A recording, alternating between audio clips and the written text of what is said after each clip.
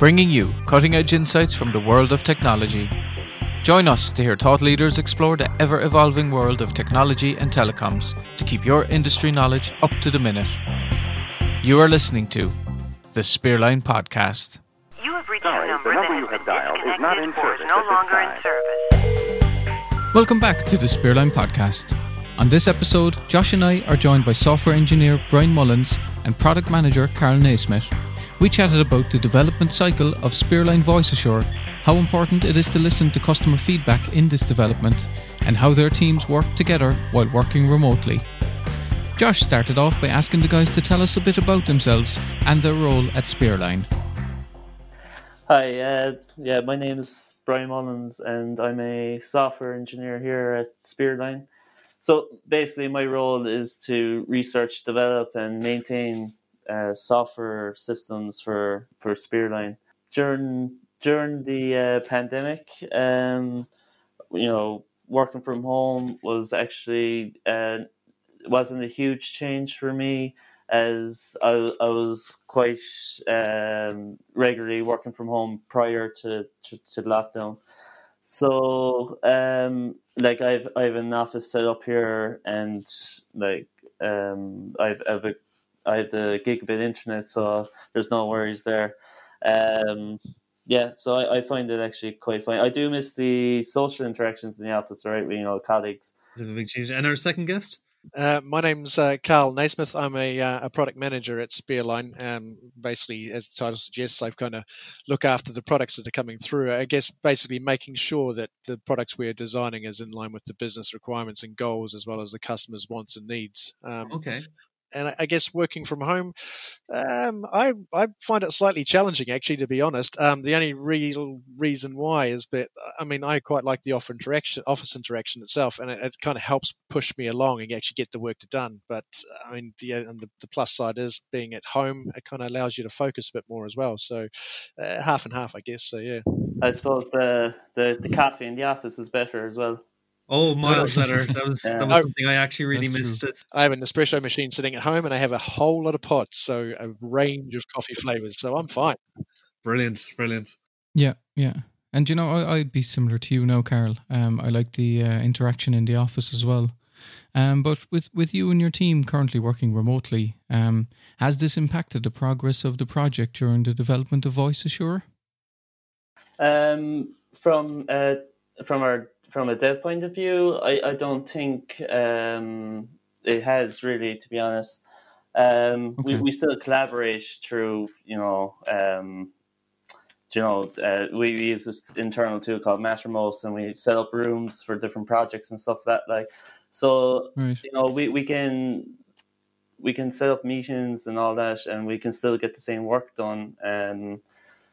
Once we have laptop good internet connection, we can continue working. I find myself that I have more focus on it working from home, which is a good thing. I don't know. And I was going to say, I guess from my side as well. I'm similar to you, Brian. Actually, yeah. I actually find that not being in the office and actually doing everything sort of remotely. Usually if you had to get up and go downstairs to go and find somebody to ask a specific question or something, you can literally just hit the button on the internet and away you go. There's a video of them straight away, or you can ping them on the text or anything else. So the collaboration, I think, has actually gotten a lot better especially during my team as well. Like we have our kind of morning catch-ups and make sure we've got everything covered off. If they require anything else during the day, it's easy enough to basically click a button and you're sort of sitting in front of them again. The tool Mattermost that Brian was speaking about as well, it's really handy. You can actually separate sort of threads into rooms so that you've got content specifically around that particular subject just sitting there. So I don't know. Yeah, I actually quite enjoy it, to be honest. It's just, I guess it's the social interaction that I kind of miss a little bit. But again, when you're actually on the video call and it's on the screens in front of you, it's close enough, I guess. Yeah. Yeah, I think so as well. I've noticed that as well, that, I don't know, people respond kind of quicker maybe when we're all online. Like you said, you can just call them and they're right in front of you straight away, whereas in the office you might be looking for someone for a while before down the stairs, before you can get them. Exactly. Yeah. And Exactly. well, that's great that both of you have been able to cope working from home. And Brian, so if you wouldn't mind explaining to the unaware listener, what exactly is Voice Assure and what are its benefits? So Voice Assure is basically a real-time troubleshooting tool. So users can basically log into our platform and they can dial a number in country, within our network coverage, and they'll be able to see if they can connect, if they can, they can check passcodes to get into conferences, they can traverse through their IVR system. And this is all done in real time, which is quite beneficial for the customer. Oh, brilliant. Yeah, usually the use case for using Voice Assure would be if say they're on our automated system and they're experiencing outages on numbers in the country. What users would usually do was log into the platform and dial that number from Voice Assure. Okay. Usually they have some alerting. We have an alerting system that'll alert the customer about outages, so that'll prompt them to use Voice Assure. Oh, brilliant. So, Carol, how important is it for a company to listen to the feedback from customers?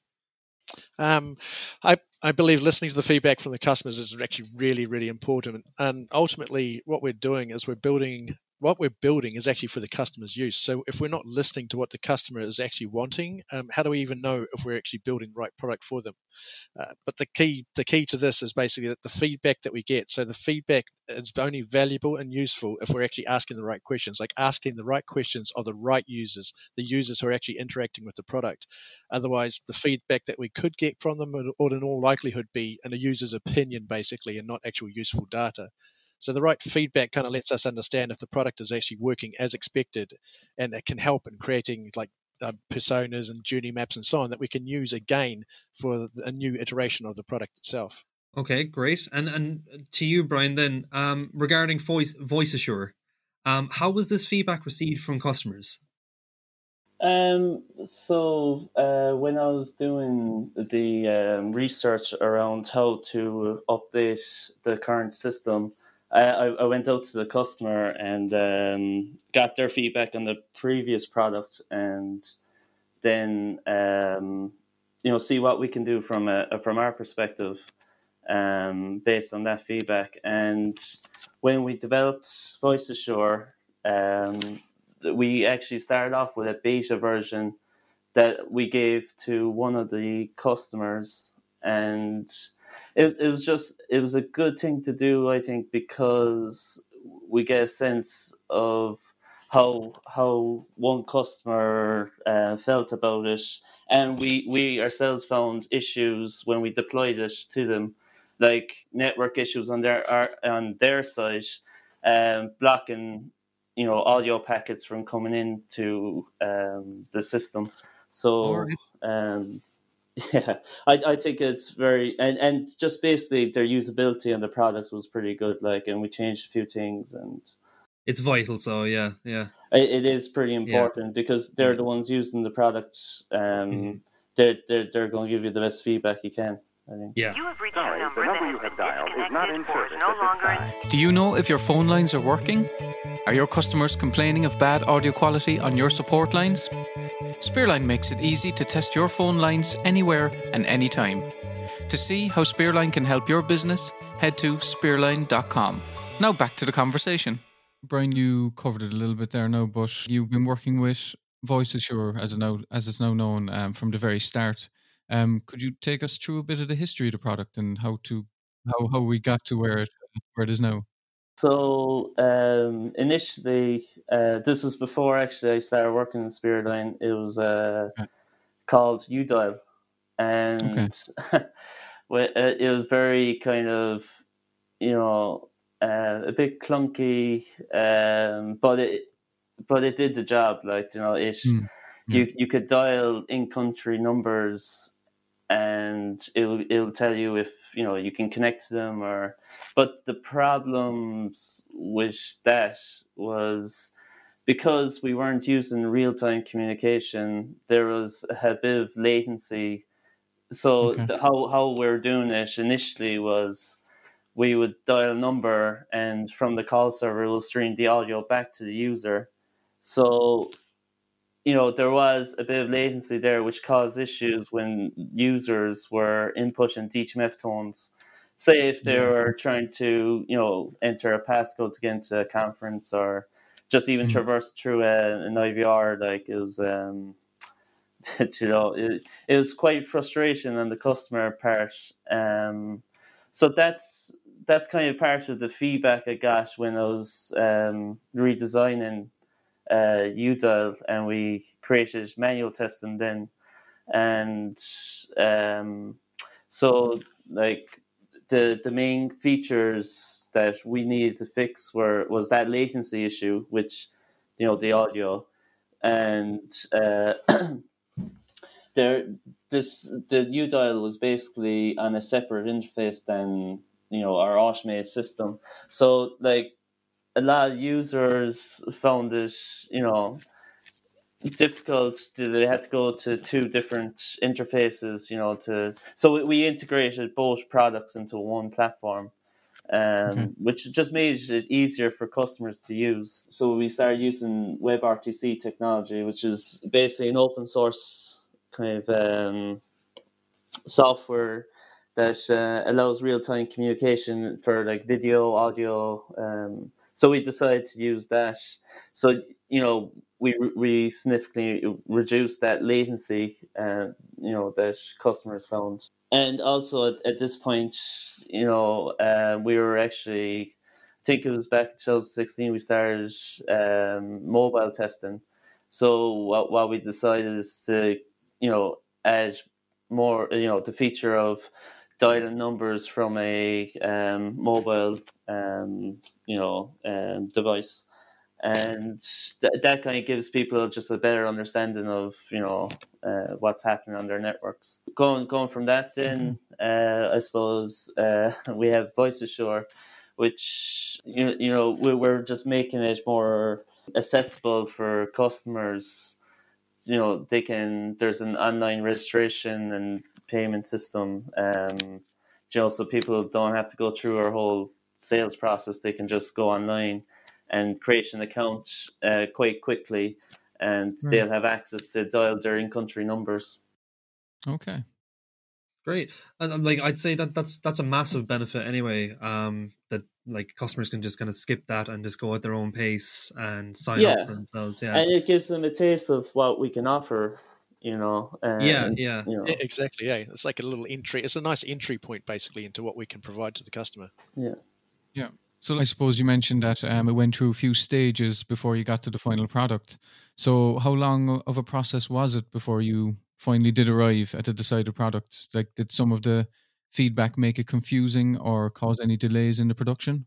Well, because we're relying on meeting with customers, and they're quite busy in their own jobs. Like, it did take a bit of time to get that feedback. I think, like in the space of a couple of weeks, we set up meetings with we set up meetings with different clients just to talk them through like their from their perspective what they think of the previous product, which was UDial.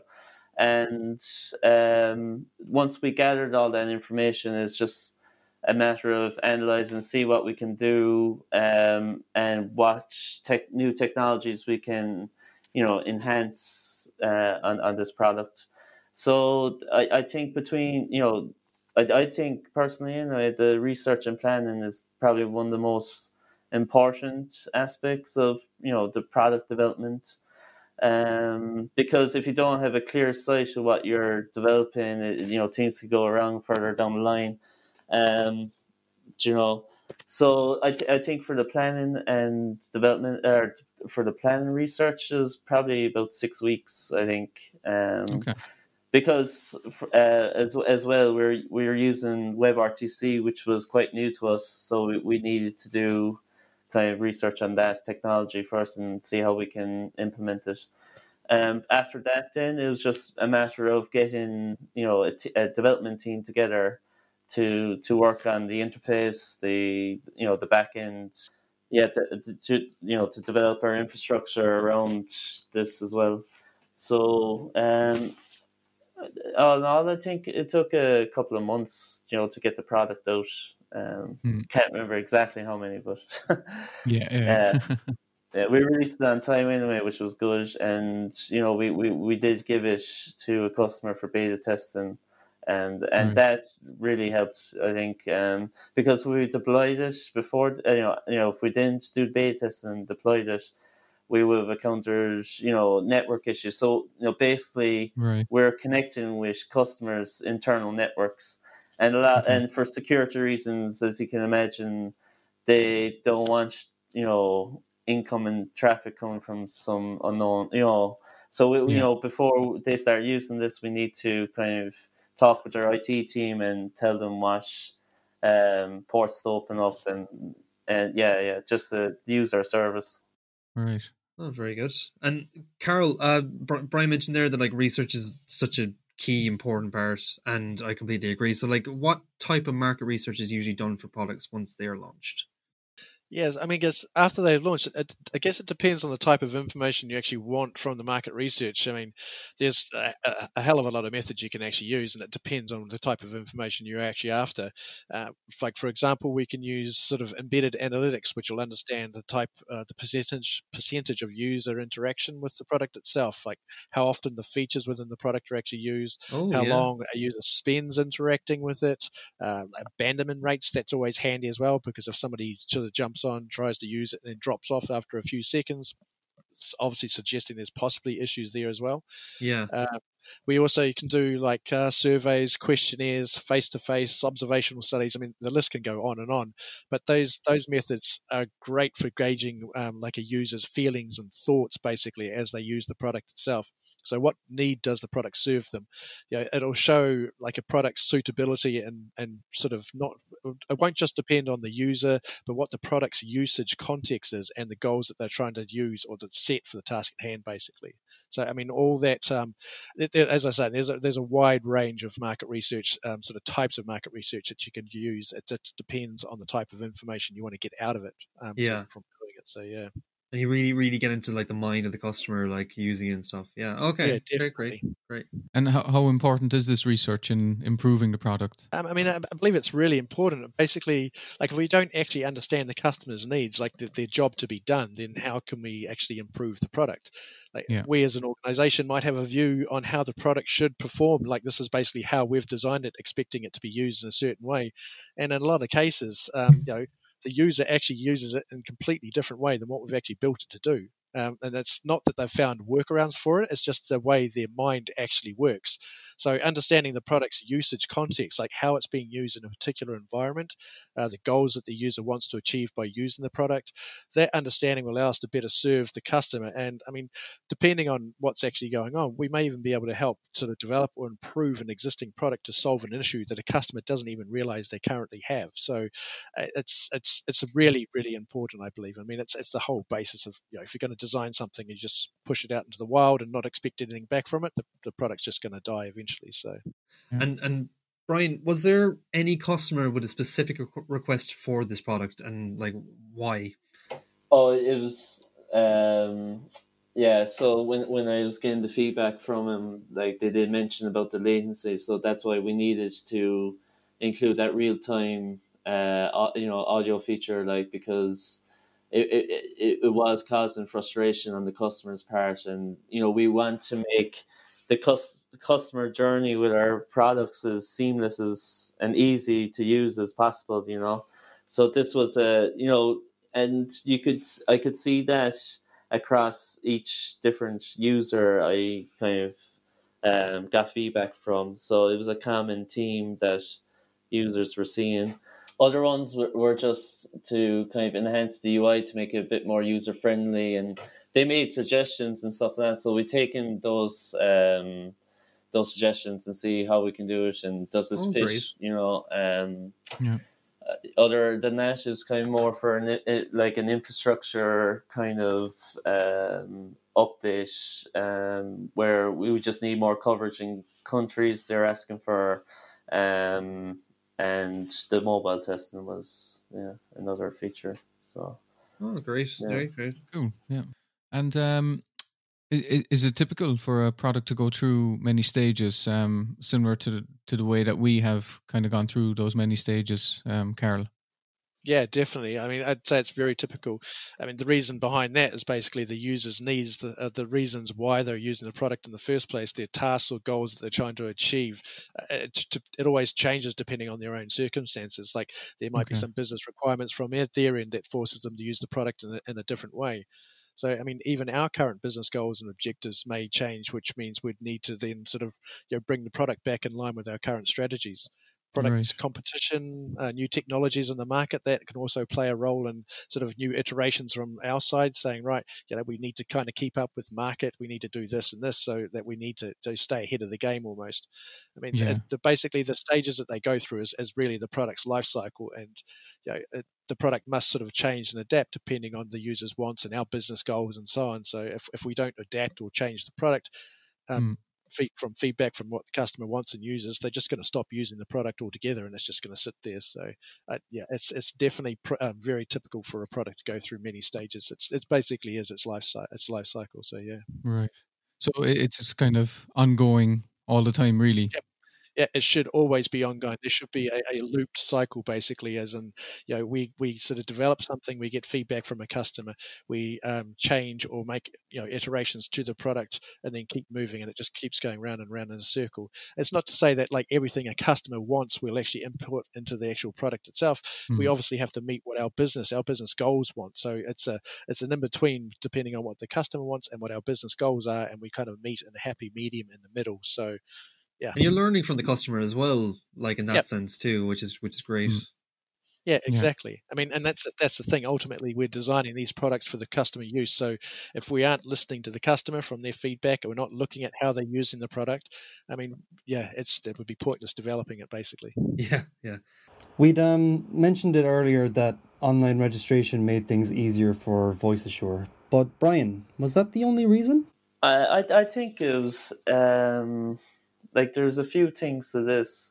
Like traditionally, we never use kind of inbound sales as to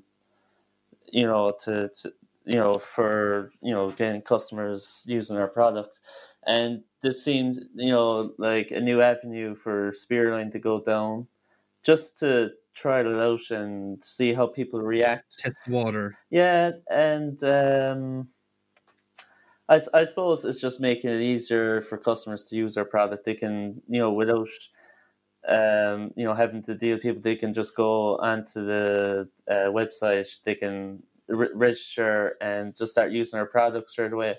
Yep. They don't actually have to be a Spearline customer as such straight away. They can, I mean, that kind of process, that life cycle itself is quite a long process to get somebody on board as a customer. Yeah. So this tool basically gives them access to it without having to first become a Spearline customer. It allows them to use the Voice Assure as a almost like a troubleshooting tool as well. So yeah. And they'll also be able to see say the automated side as well.